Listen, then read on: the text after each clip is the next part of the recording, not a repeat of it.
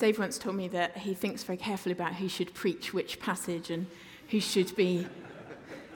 would identify with the topic. And the topic today is the struggle of the soul. I don't know what that says about me, but actually, he's right. I have a struggling soul, a frail soul, and maybe you do too. So let's pray together. Living God, come and speak to us by your Holy Spirit. Bring healing and encouragement and hope to us. Where we are weary and in pain, bring life. Where we need transformation, bring challenge and inspiration and strength. We lay ourselves open before you now. Amen. This week, a sort of painfully infrequent thing happens to me, which is that every day of the week, as I woke up, I felt God speak to me. And I felt him say, "Clothe yourself in compassion and kindness."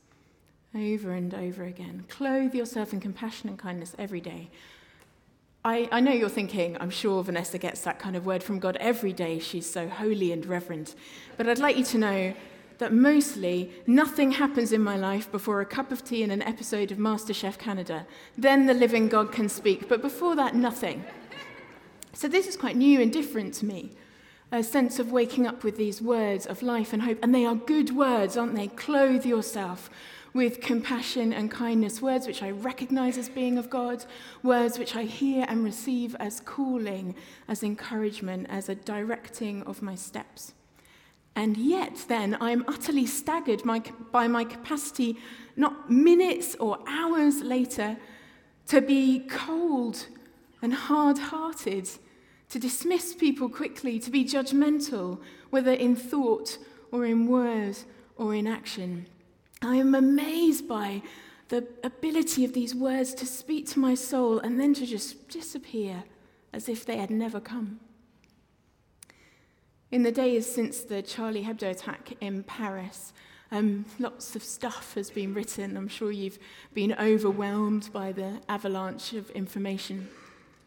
And in it all, the thing that stood out to me was a story that I read in the New York Times of the Kouachi brothers, of the two men who committed the attack on the Hebdo office, Charlie Hebdo office. And these two brothers had found themselves aged 8 or 9 in an orphanage. They'd lost both their parents, and they grew up in this kind of isolated home for children without parents or children from troubled backgrounds. And as you read the story, what you hear sort of underneath it all is a story of two lost souls, of two people desperate for meaning and acceptance and belonging, so desperate that they would increasingly turn towards an ideology that was radical and violent and in its end very deeply destructive. There was a lost soul there. And what to make then of the souls who commit the atrocities in Nigeria, brutality on a scale I can hardly bear to comprehend. Who are these people? What has happened to their soul that they could destroy so indiscriminately, so freely?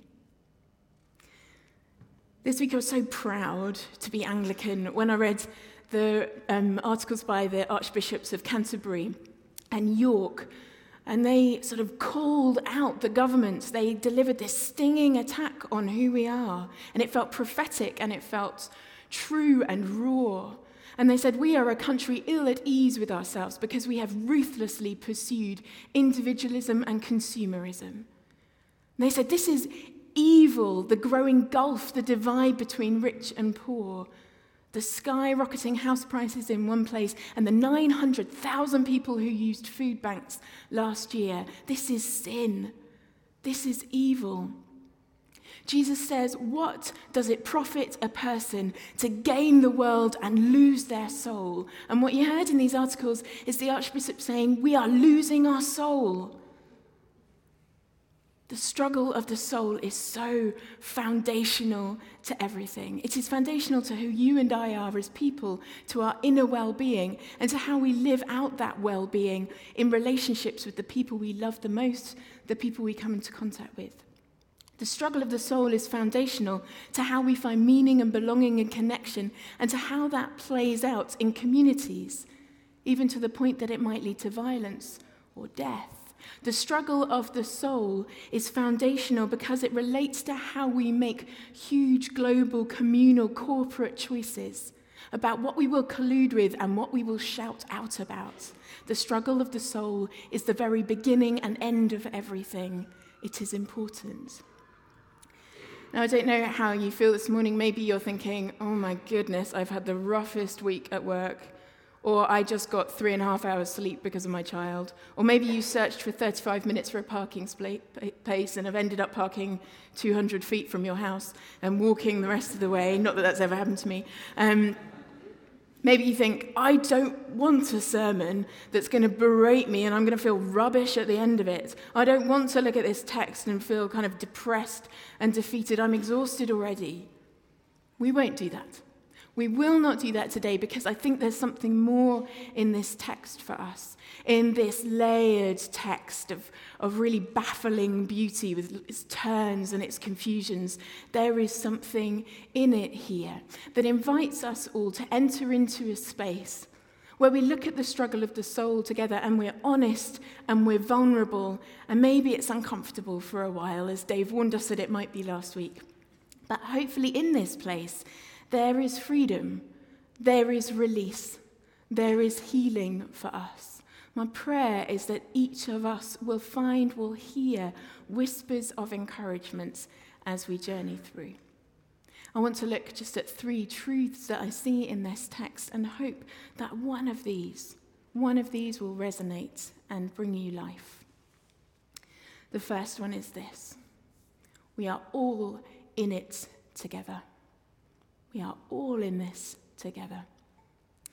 Romans 7 comes in the middle of a block that divides from chapters 5 to chapter 8. And in this sort of great book, this complex, deep, rich book in which Paul develops his theology, perhaps more than in any other book, 5 to 8, those chapters describe what it means to live in the grace of God. What does it mean to experience the grace of God and to live as a Christian out of the grace? And here in chapter 7, there's something rather unusual and different. Paul starts to say, I do not understand what I do. I don't do what I want to do, and what I hate to do, I do. Is this Paul giving us a little slice of autobiography? Is this Paul laying it all out for us and being honest and real? Maybe a little bit. What he's certainly not doing is distancing himself from this experience. He's not saying, this is a problem for you, Romans. Thankfully you have me and I can show you the way forward. He's not saying that. But there's something a little bit more. There's a layer on top of this, because in that way of writing in the early periods of the church, to use the word I was an inclusive word. It was a bit like saying we or one. It implied something more universal. Here Paul is saying, I identify with you, the people of God, and you identify with me. We are all in this together. This struggle is not mine or yours. It's all of our struggle. I don't know if last Sunday when you got home, maybe did you see any of the march in Paris? Did you see all those millions of people marching the street and holding up that sign saying, Je suis Charlie? And then 8 million people wrote a blog post why they aren't Je suis Charlie or Je suis something else. But there was something in that moment, something in the Je suis, I am, that was really important, that was saying, I identify with you in your pain. I am with you in it, and I am you too. I am you who suffered. I am you who grieve. I am you who long for pain.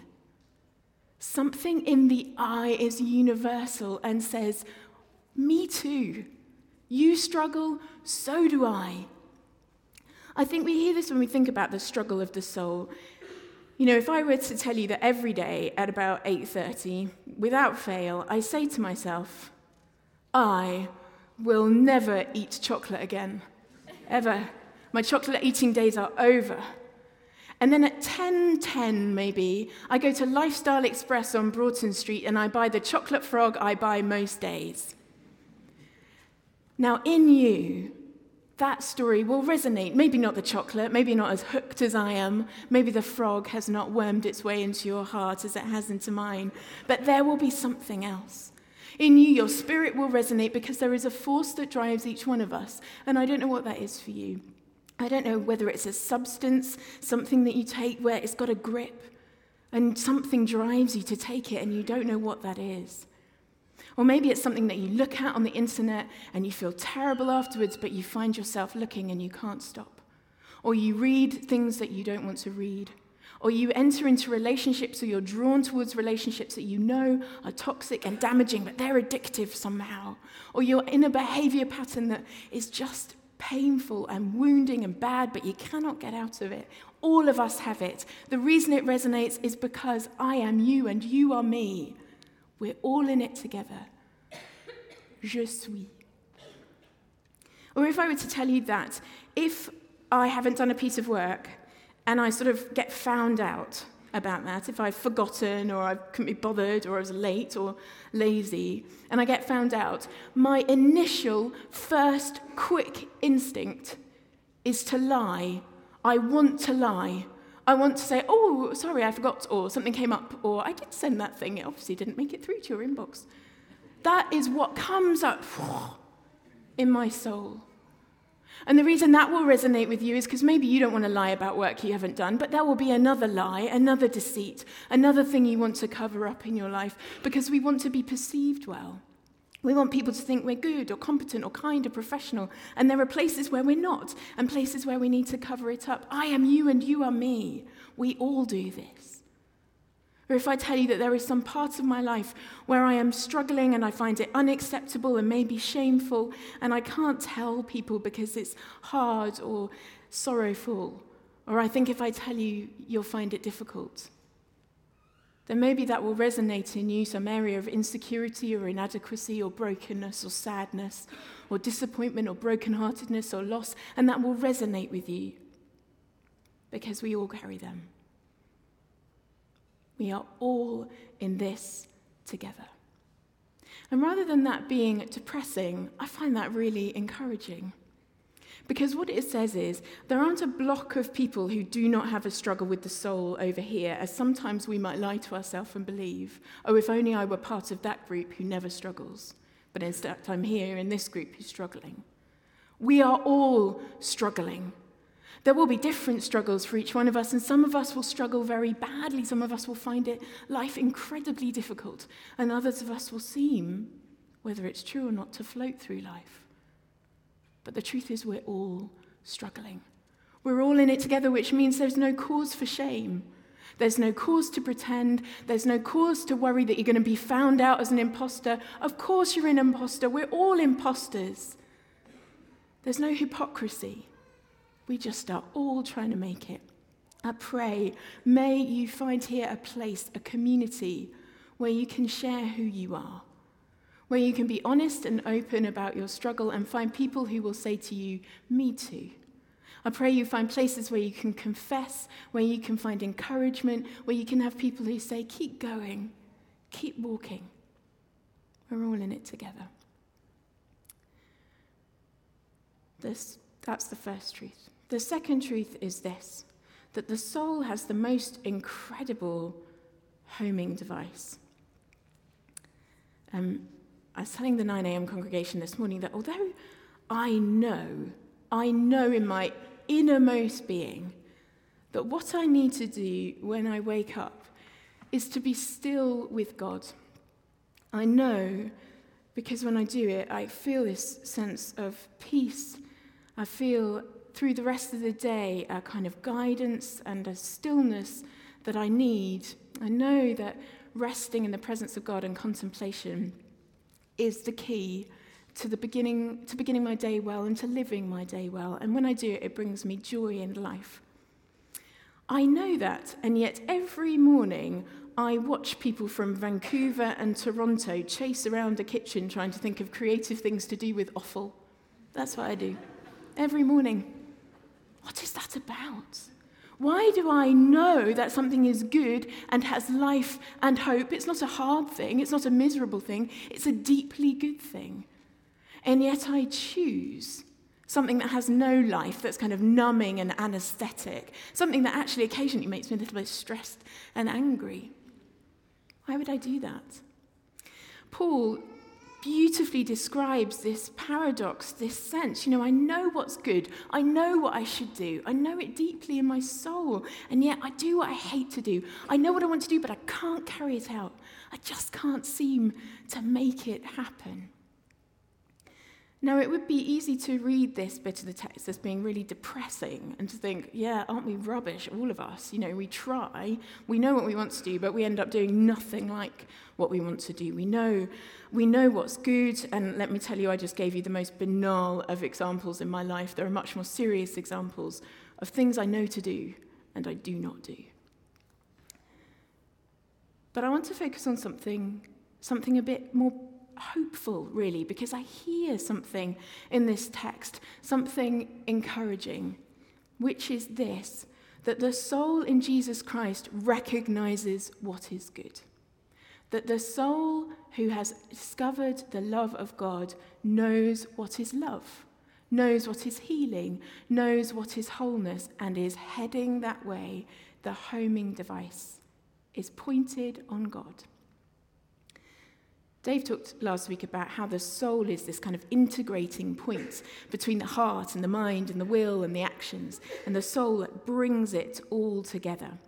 So that if a soul at rest is looking for all these pieces to be in harmony together, for everything to work together. And if these things aren't working, if there's something happening in the will or the heart or the body or the mind, then there will be a sense of division. And the soul, not at rest, will struggle. The soul will find that painful. That's why the Psalms carry on that. My soul cries out. The Psalms are full of those kind of things because the soul is desperate for healing and wholeness from the wounds that it carries.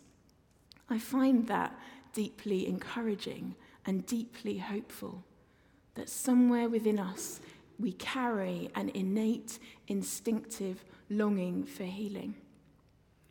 Sometimes when I have the privilege of talking with people where life is really difficult, where they are feeling broken and ragged, where they feel sort of at the end of themselves, where they're exhausted, where there is pain, where they just are desperate, maybe a relationship's broken down or something's wrong with their job or they're bereaved, they're just desperate.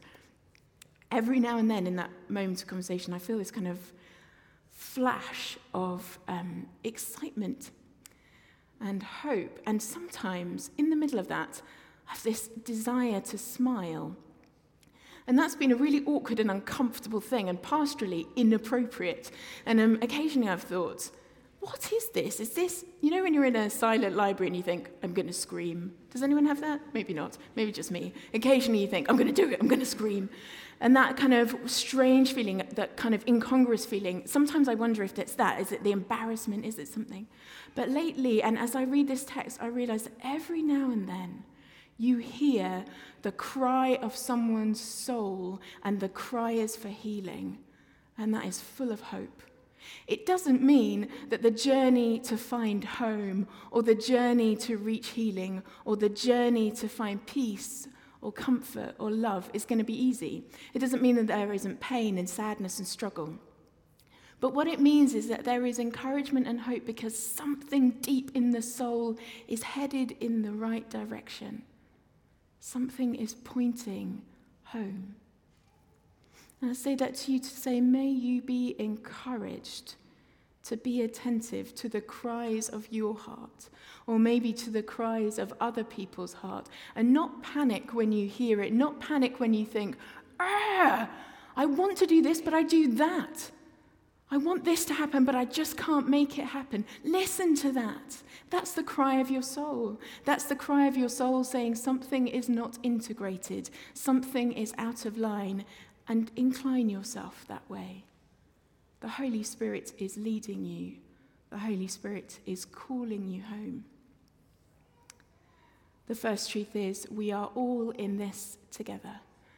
The second truth is this: the soul has the most incredible homing device. And the final truth is that the struggle continues, but the war is won. Struggle continues, but the war is won. It's a difficult passage, this, because it's got rhetorical sort of games in it. Paul is deliberately setting things up so that you can understand something more powerfully. 7 leads into chapter 8, very obviously, but 8 is such an incredible chapter, and it needs 7 to set it up. If you get a chance, go home and read chapter 8 and weep at its beauty. It is so exceptional. But we need to hear the force of the sin that is living in people in order that we understand what Paul is saying. So that idea that, I know what I want to do, but I end up doing something completely different. Or that, I try and live well, I try and pick myself up, I try and do the right things and make the right choices, but I end up making wrong choices. I end up doing stuff that annoys me or hurts other people. Paul says this is the force of sin living and acting within us. And he talks about sin not as a kind of collection of things you've done wrong, but as a kind of living presence, a force that is to be reckoned with and hard to control. Barbara Brown Taylor, a writer I like, describes sin, or invites you when you're looking to find sin, is to notice the things that make you feel as though you're dying, as though you are being cut off or alienated from the source of life, whether that's light or air or community or sustenance or meaning or hope. Look for the things in your life that make you feel as though you've been cut off from that, because that's a sign of that force of sin at work. A few weeks ago, I told a friend something that I shouldn't have, information that wasn't mine to pass on. And the second I did it, it sort of spilled out. The second I did it, I could hardly breathe. I felt as though my air was being cut off, and it felt as though I was alienated from the source of life in that moment. And even in the weeks that have come on since then, when I think about it, as I tell you about it now, I did reassure people this morning it's nothing to do with anyone here. I didn't reveal a secret or a confidence in case anyone is anxious. But I shouldn't have done it. And what I did was painful and wrong, and it has the potential to hurt someone. I feel still like the life is crushed out of me. That's the struggle of the soul when sin roars in, pain and sorrow, and life is gone. Even Paul has this line, "Oh, how wretched I am, who will rescue me from this body of death?" Because I am melodramatic, I like things like that. Occasionally I like to say that to God. "Oh, I'm so wretched, who will rescue me from my body of death?" But I like the fact that it feels that way sometimes. It feels as though we're just failing over and over again. The important thing here is that Paul is setting us up. He is deliberately building up sin so that it looks big and bigger and bigger. That's the idea, so that we have this sense of the towering power of sin, so that he can contrast it with the one who came to destroy sin, the one who has done it, the one in whom the victory is won. Who can rescue me from this body of death? You don't have to wait a minute before he says, "Thanks be to God, I am delivered by Jesus Christ." Jesus has come to win the war.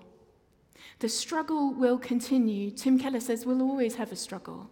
We weren't made not to struggle. The becoming of a Christian was not the promise that we wouldn't struggle. The difference is that without Jesus, we are in a struggle that we cannot win. And with Jesus, we are in a struggle that we cannot lose. That's the difference. We will all struggle. We will always struggle until he returns. This is the call. Pick up your cross and follow me. The struggle is not a sign of failure or futility. The struggle is the sign you're doing what you're meant to do. You're walking your journey of discipleship, trying to grow more like him, opening yourself up to healing and wholeness and hope.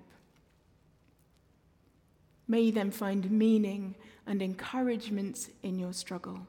May the struggle of your soul allow you to think about the ways in which God is speaking to you. Maybe in the morning, clothe yourself with compassion and kindness as he speaks to me. What might that change as you struggle with those words and with your failure to do it? The struggle of the soul helps us to think about meaning and belonging and connection, and not only how those things play out in our lives, but how we here build places of meaning and belonging and connection so that people don't have to turn to violence or destruction, so that they can find family and home.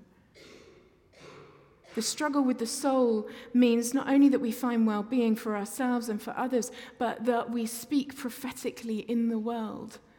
That we do not collude with injustice, with inequality, with powers that divide and destroy us, but that we speak out for love and transformation. The struggle of the soul is not a depressing, endless series of failures, but the very nature of what it means to follow Jesus Christ. So may you be encouraged, sustained, blessed on your journey with your soul. May you know that you are not alone. It is not you alone who struggle. We are all in this together.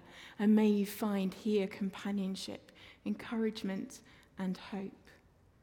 May you trust the homing device that your soul has in Jesus Christ and listen for the cries for healing and wholeness. Where there are places where something is out of line, listen.